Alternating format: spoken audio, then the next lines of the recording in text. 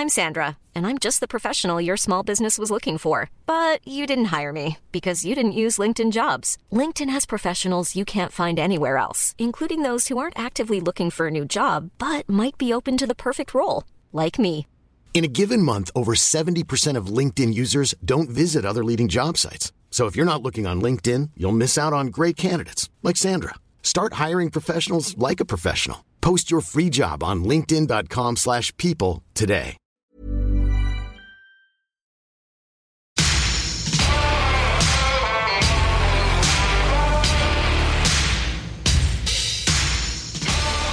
Hello, you're listening to The BIP Show. BIP is for business, investing and policy. That's what we're here to talk about. I'm Paul Colgan, Director at CD Group. I'm here with James Su-Lin, Macro Strategist and Investment Manager at VFS Group here in Sydney. How are you, James? Good, Paul. Good to be here. The offices of Red Leaf Securities, always very thankful for them for hosting us here. Going to be a good show again. It is. Joining us on the line from Amsterdam is Ken Wexler, Managing Director and Chief Investment Officer at Acumen Management. How are you, Ken? Good morning, good afternoon, good evening. I'm very well. Looking forward to this chat, Colgan. So keen to catch up.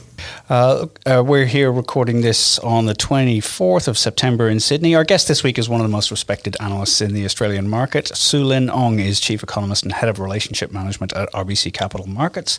And she has a particular interest in fixed income and monetary policy, but she covers the whole picture. In the past, she's also been an economic advisor in government. Su-Lin, welcome to the show. Thanks for having me. Look, we're going to take a really big look at monetary and fiscal policy this week, but can we just talk for a minute about the wobble we've seen in global equities over the past week? What do you make of it, and how much are you reading into it, with regards to the pricing, but also the upcoming US election? Look, I think there's a few factors that are involved here that explain probably some of the movements of late, and increasing concern maybe about the outlook. So to our mind, in particular, the global growth outlook is one that I think equity markets and all investors are thinking about. We've seen a decent bounce in activity after very sharp contraction in Q2 across much of the developed world, and you can see that in a range of indicators, possibly best captured by the PMIs. But what you're starting to see is a little bit of a loss of momentum.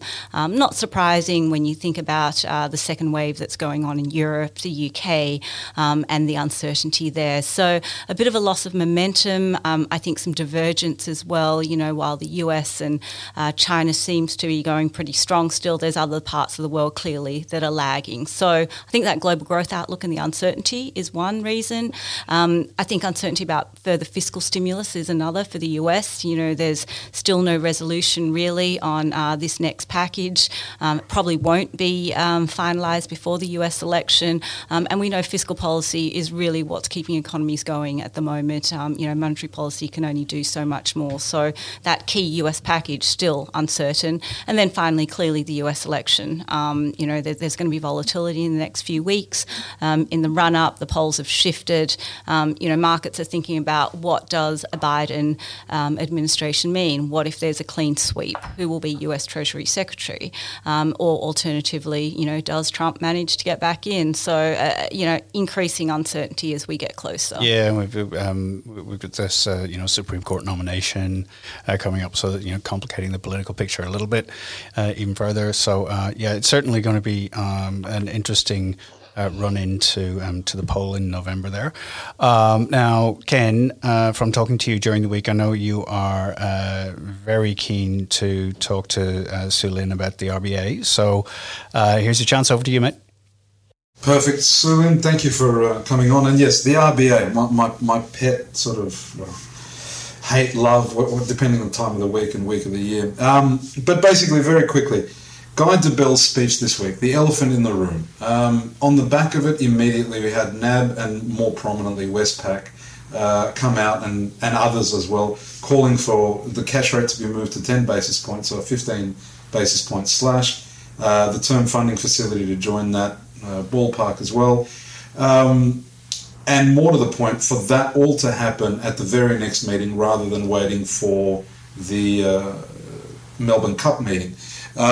And that next meeting coinciding with the release of the federal budget later that day. So first off, can you run us through what RBC's view is on this?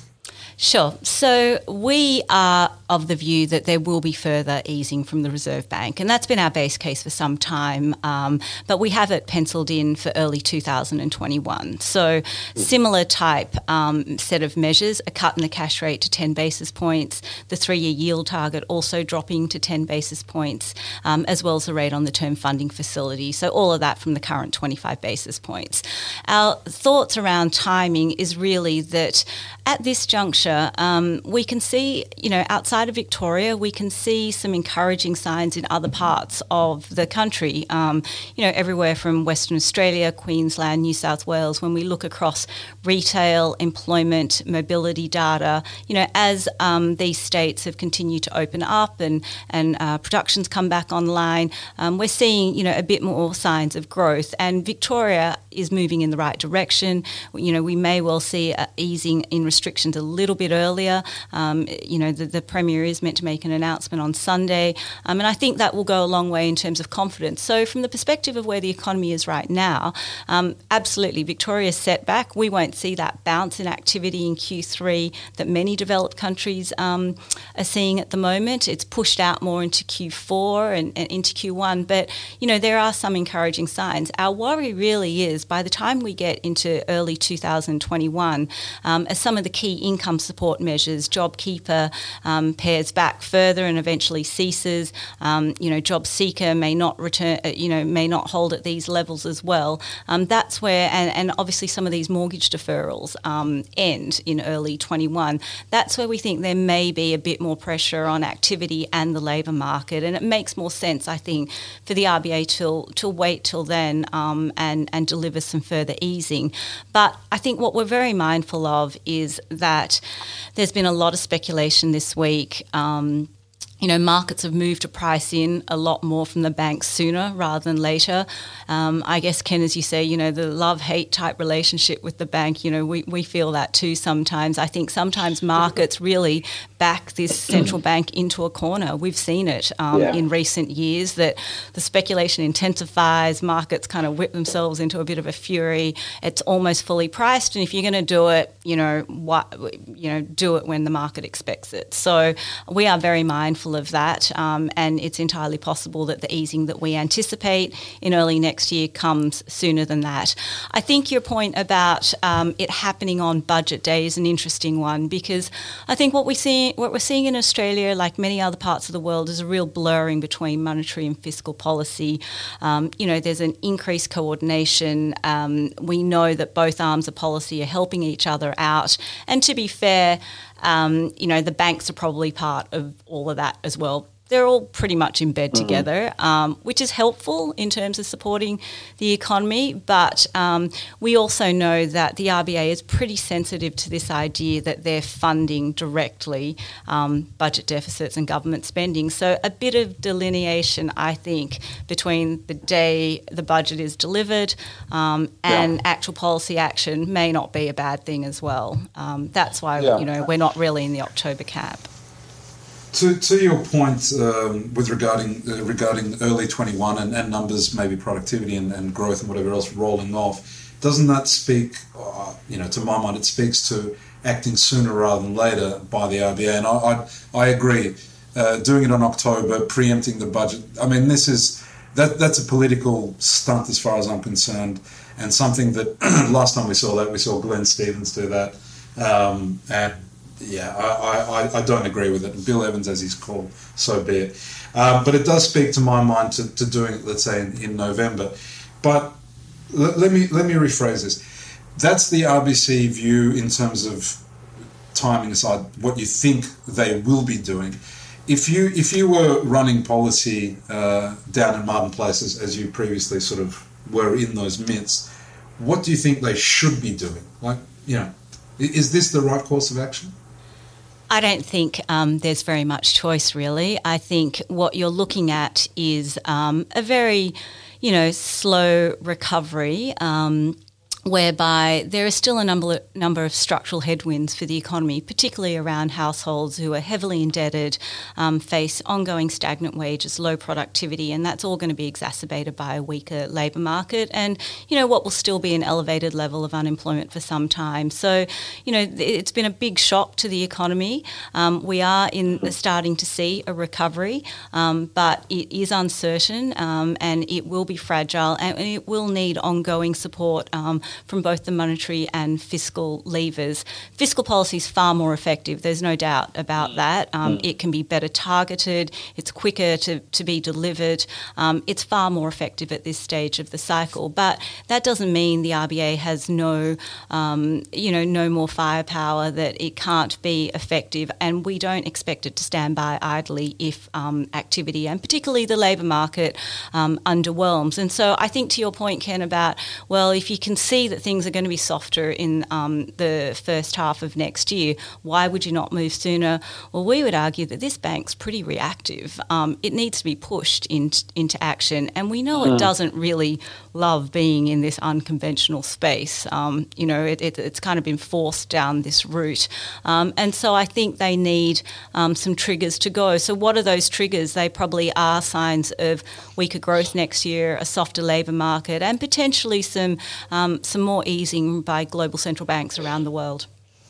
Yeah, I was going to ask. I mean, and you've sort of drawn me to the next point in terms of the efficacy of it. I appreciate, and we're going to talk a bit further on about the homogeneity of policy response, in Australia and globally and whatever else, fiscal and monetary. But the efficacy of what even the RBA is doing here, or I mean, we're not going to talk about the Fed because that's a different story. But to your mind, the efficacy of cutting 15 basis points, cementing the fact that you want your 3-year curve to look like X and it's going to look like X, and there is even potential for, depending on how it all works out technically, for rates to go negative overnight in some junctures, in terms of the actual literal funding window.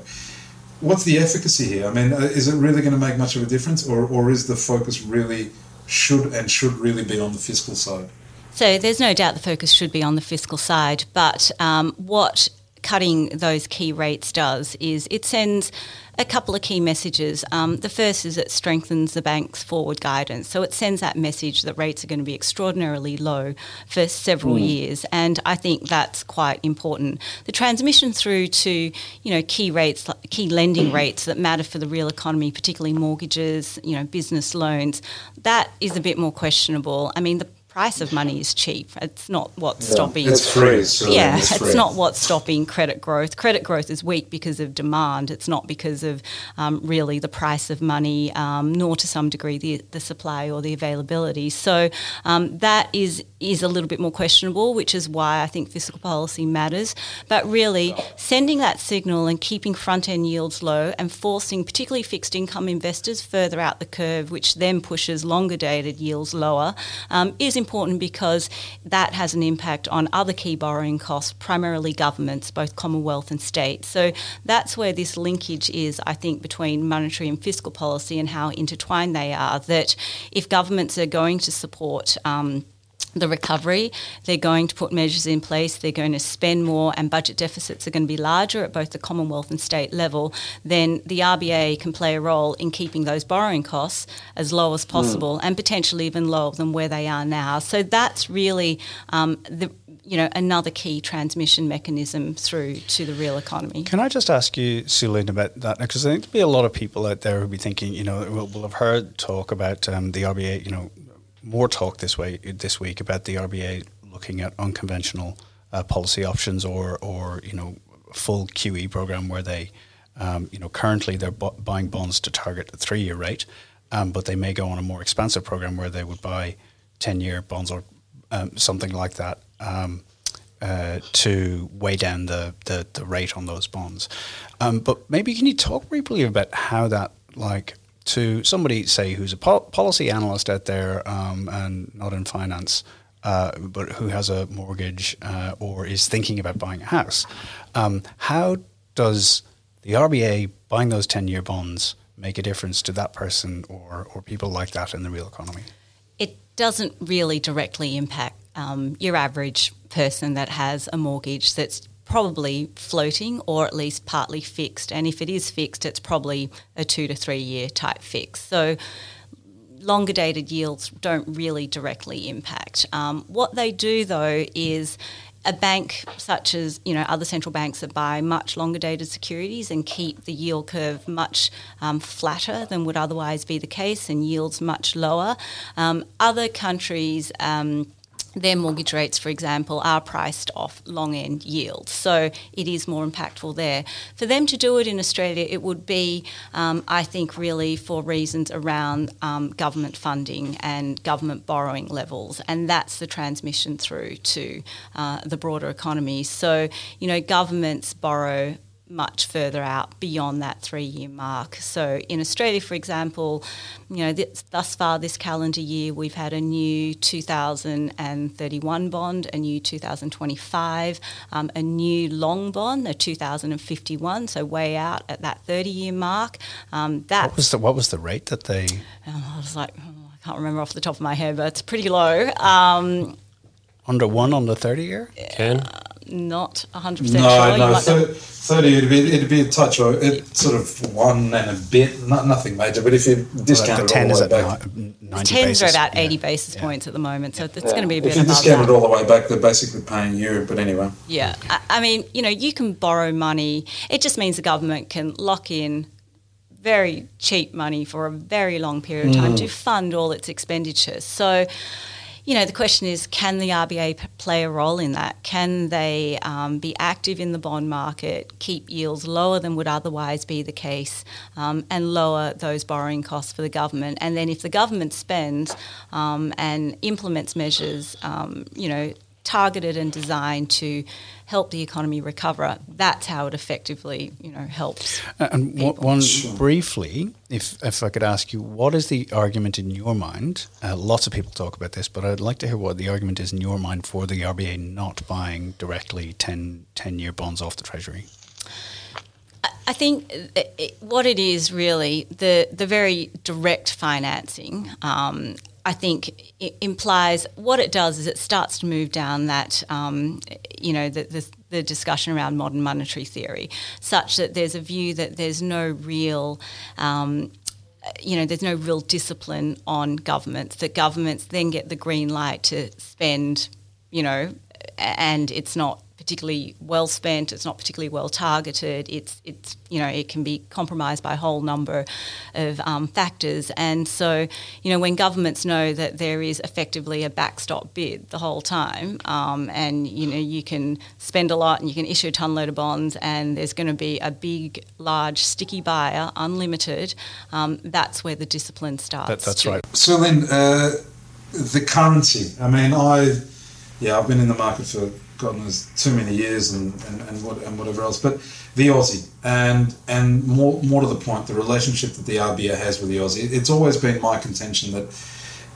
the currency is their preferred lever of policy choice, as it were, without directly actually, touching it, as it were. So it's always been basically jawboning, it's always been intimation, it's always been whispers, smoke and mirrors about the fact that, of course, especially in recent years, they would prefer a weaker currency. It helps with all their policy decisions and generally the backdrop to what they're trying to achieve. This week, also in the DeBell speech, he made reference to the fact that intervention was a policy option, right? So, he doubted that it would be effective. He doubted that they'd get involved as such, because they never have really. So my question is, do you see any chance at all, of the RBA getting directly involved in the FX markets, or are we just simply going to see, an extended period of jawboning as we have previously? So that's a good question. I think it's unlikely that they will be intervening in the currency anytime soon. And really, what it reflects is its, I think, deep-seated view that, intervening when a currency is not that out of line with fundamentals is pretty pointless, really. And that really is the key. And it's a bit ironic, I think, because the RBA, is it's not uncomfortable, but it would prefer the currency lower. But it's actually its lack of policy action, particularly in the last few months, that have contributed to the firmer currency and an Aussie dollar on a trade-weighted basis that, was up near a 2-year high in September. So, if you talk to a lot of offshore investors, the view of the RBA has been, well, it's a pretty reluctant player in this unconventional space. Up until the recent announcement on the term funding facility and a little bit of resumed bond buying in 3-year yields, it was, sitting idly on the sidelines for much of, May, June, July. I think it was, it's pretty quiet. It's pretty inactive, as most other central banks were still delivering policy easing. And so, that very much, in our view, partly contributed to some of the resilience in the Aussie dollar. To our mind, it's not surprising that they started bond buying again, not long after Victoria stepped up the restrictions, and then talked about the extension of the TFF not long after the Fed talked about its new framework. So it, to some degree, I think, has ironically contributed to a little bit of this strength. Now, there's no doubt as well that clearly, resilience in China, the recovery there that seems broader based, and strength of key commodity prices, iron ore, is another key contributor. So, your two sort of key fundamentals, commodity prices, terms of trade, and rate differentials. I mean, both of those have been supportive of a stronger currency, and that's what we've seen. So, I think it'd be unlikely in those circumstances for the bank to intervene. I think really what they will have to do is be more active on the policy front to temper the rise in the currency, and that in part I think has delivered some of their action of late and a bit of a shift in their tone and a bit more of a turn dovish. Okay, last question on the currency before we move on to sort of global policy responses. Within, say, a 2 to 3% band, of error, let's say, where do you see the Aussie by year end? So, look, I think the Aussies had a little bit of a correction, but the odds are it's going to stay, we suspect, in a sort of, 70 is a key support level. Psychologically, it's important, but it's also about the 100-day moving average. So, if it breaks through that, then it's probably going a little bit lower. But, part of the story is obviously the US dollar as well and what it does. And clearly, if there is any, if there is any kind of ongoing risk-off tone, if there's uncertainty, ahead of some of those key factors we were talking about, then the Aussie is going to come under a little bit of pressure. But, the base case view, I think, of 2021 still looking better than this year should keep the currency reasonably well supported. So, look, if it breaks through 70, it probably is heading a bit lower, but I think the kind of 70 to 73 cent range that we've seen makes sense. Is probably where it's going to be over the next little while and into year end. And like I said, I think it's more than just about the Aussie dollar. I think, the bigger trend is in the big dollar. Yeah. Now, Su-Lin, I'll just jump in here and hello. G'day everyone, welcome to the show. Sorry, I don't get much of a say on these things. Ken is the man when it comes to this stuff, and so I get to sort of chip in on this one. More talking sort of bigger picture on this one. Now, you mentioned at the beginning of the podcast that about the greying or sort of the blurring of the line between central bank, between the monetary and the fiscal. Is that a good thing?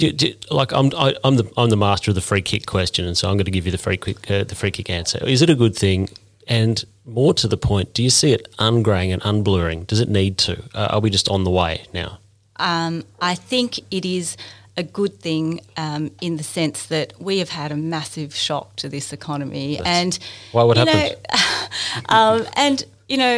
I guess when we say, well, Australia only contracted 7% Q2 and most of the developed world went minus 10%, it's kind of benchmark. It's not a great benchmark. I mean, it is a huge shock, and we've lost close to 1 million jobs, of which we have recouped a great deal. But the first lot of growth that you recoup and jobs that you recoup is reasonably easy. It's the next 50% that is a lot harder. The confidence jobs. And so I think you do have to have all levers of policy being pulled.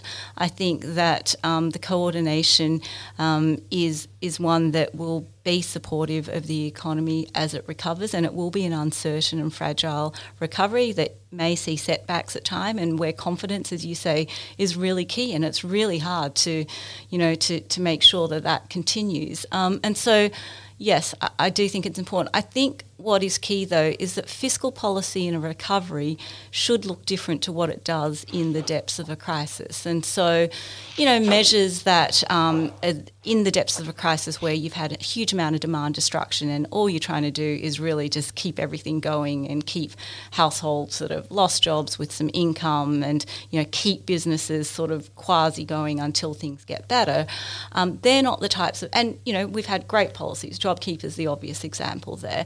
They're not the policies that are the best as you come out of recovery and you're trying to boost longer-term growth. You're trying to, you've got an economy that is changing and jobs and skills that change. And so you need different measures, I think, in the recovery phase. And that's where measures in particular that contain a reform element that help boost productivity, potential growth, that's what you're looking for. And that's why I guess as we come into this upcoming budget, what we would like to see is the bringing forward of the stage 2 income tax cuts.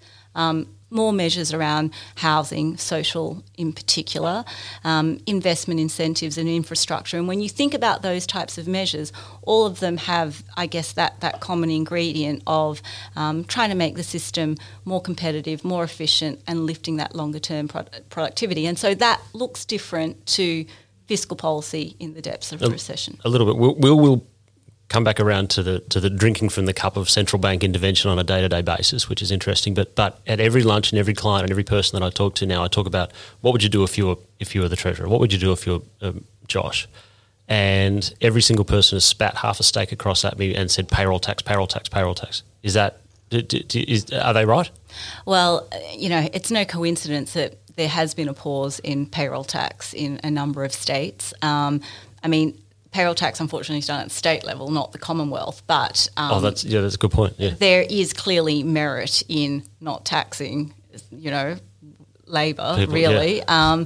So yes, there is some merit in that, but that's going to be outside the remit of the. It's obviously the treasurer. That's yes, but but some of the states have done that in the depths of the crisis. Will they continue to do so? Well, the problem that you have with that is you have to generally find some other source of revenue, right? The states are not going to give up a key revenue source, and the same discussion goes around stamp duty, that it is a pretty inefficient tax, but you've got to look for a different revenue source, and if that is land tax, then that's another discussion as well. We have the wonderful National Cabinet to deal with these things now, so maybe there's a new forum. I think it's much more effective than COAG. So I think that they have proven quite well that they can successfully work from a federal and state level, or people working together when they have a situation, which is why it's worked. I'm being tongue-in-cheek the entire way through. I couldn't even finish that sentence there about federal and state governments working together on this one. But look, and a final one, if we just talk about that federal sort of drinking from the cup of central bank intervention on a day-to-day level. I mean, we've got my prime example was Jerome Powell talking, at his testimony in Congress, I think it was his last month's one or the month before, saying that if more people wore masks, if it was able to deal with the pandemic a bit better, then our job would be a bit easier. Effectively, you can sort of see how the line has blurred so much that now you've got the head of the central bank sort of advising on medical policy to make it easier for a central bank to do their job a bit better. Well, I think that reflects the fact that this has been a very unique recession that's been clearly caused by a health pandemic and the accompanying measures to deal with that pandemic. And we know that the trajectory of all economies is really going to follow the trajectory of this virus. And, nowhere is that clearer than what we saw in Victoria and the setback to the recovery and what we're seeing in parts of Europe and the UK now. So, central banks are, it's a pretty tough situation for them, I think, right now. And I guess, the question that you ask about the blurring of lines, is it a good thing?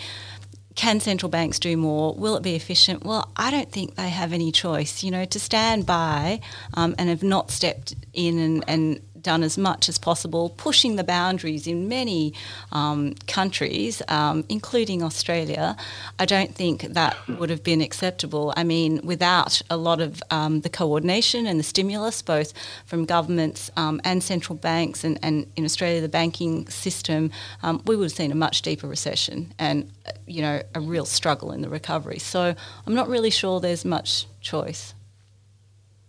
Yeah, Su-Lin, and to that point, that's, I suppose, what I was hoping to get around to.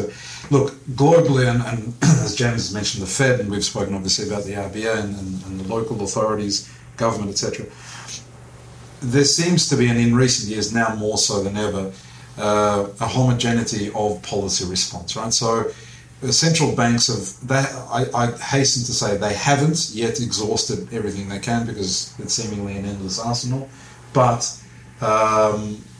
they're coming close to it. Therefore, the pushback onto the fiscal side of things and whatever else. Realistically, what we're seeing across the board is a policy response everywhere that's pretty much identical.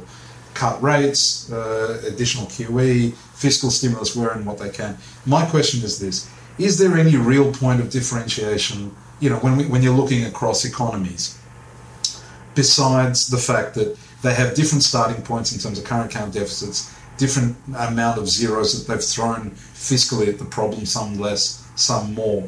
In the bigger picture, how do we differentiate, if at all, between nations and economies, and subsequently, at least from an FX point of view and investing, where do you pick your battles, as it were? So I think that there has been some common elements clearly in the policy responses, and a good example of that is most countries have had some kind of wage subsidy program, and that's been new in a sense, and so there is some commonality. But I do think that in a number of countries, policy has been tailored for their own circumstances, and Australia is a good example of that. I mean, we are at the early stages of unconventional policy. It looks and smells different to other parts of the world because of the way the mortgage market works here, and that we don't use 30-year rate type mortgages, and so I think that there has been different responses depending on economies and their borrowing structures and more broadly some of the differences there. As well, I think on the fiscal side there are some measures that will be more important to some countries than others, and so I guess this discussion around payroll tax, stamp duty, I mean, again, some of those are a little bit more unique to Australia. So I think that comes to the efficacy question that really is at the heart of all of this, right? In the depths of the recession, you just throw a lot of money around and you really hope some of it sticks and you just get through the worst of it. Thereafter, I think your measures can be a bit more nuanced and a bit more tailored to certain countries. And for Australia, we know what that means. I mean, you need a more competitive tax system here. You need greater efficiencies in labour markets. You need a stronger focus on skills and education when we look at what's happening and really, do we have the digital skills and the next generation of talent? Do they have that? And so I think you can tailor your policies a little different for different countries. It's interesting, isn't it? Because one of the big things that has been a big driver of success is people and capital coming to Australia for a long time because it's a great place to live, it's safe, it's a good lifestyle, and you can build good businesses here. It's close to Asia, all of that. So on the way out, they're going to have to, it'll be very helpful if the policy settings are there to restart that in a big way once everything else opens up. Look, it's been a fascinating conversation. We are tight for time, so it's been fantastic talking to you. You can find us on iTunes at The BIP Show. We're on Twitter. It's at @the_BIP_show. And we're on Facebook too. Just search The BIP Show. Don't forget to subscribe, rate us, and leave a review wherever you get your podcasts. We're all there individually at Colgo, at James Whelan 42, and at Ken Wexler. Su-Lin Ong, Chief Economist at RBC Capital Markets here in Sydney. Thank you so much for coming on the show. Pleasure. Thanks for having me. It's been good, James. Thank you. Thanks, mate. Good on you. And enjoy your day in Amsterdam, Ken. Thank you, Colgo. And Su-Lin, thanks for putting up with my RBA tirade. Oh, no, don't worry. Hopefully we're not recording that. Tirade's fair, I think. Yeah. Okay, the show is produced by Eamon Connolly and Rick Salter, and we'll catch you next time. Thanks for listening.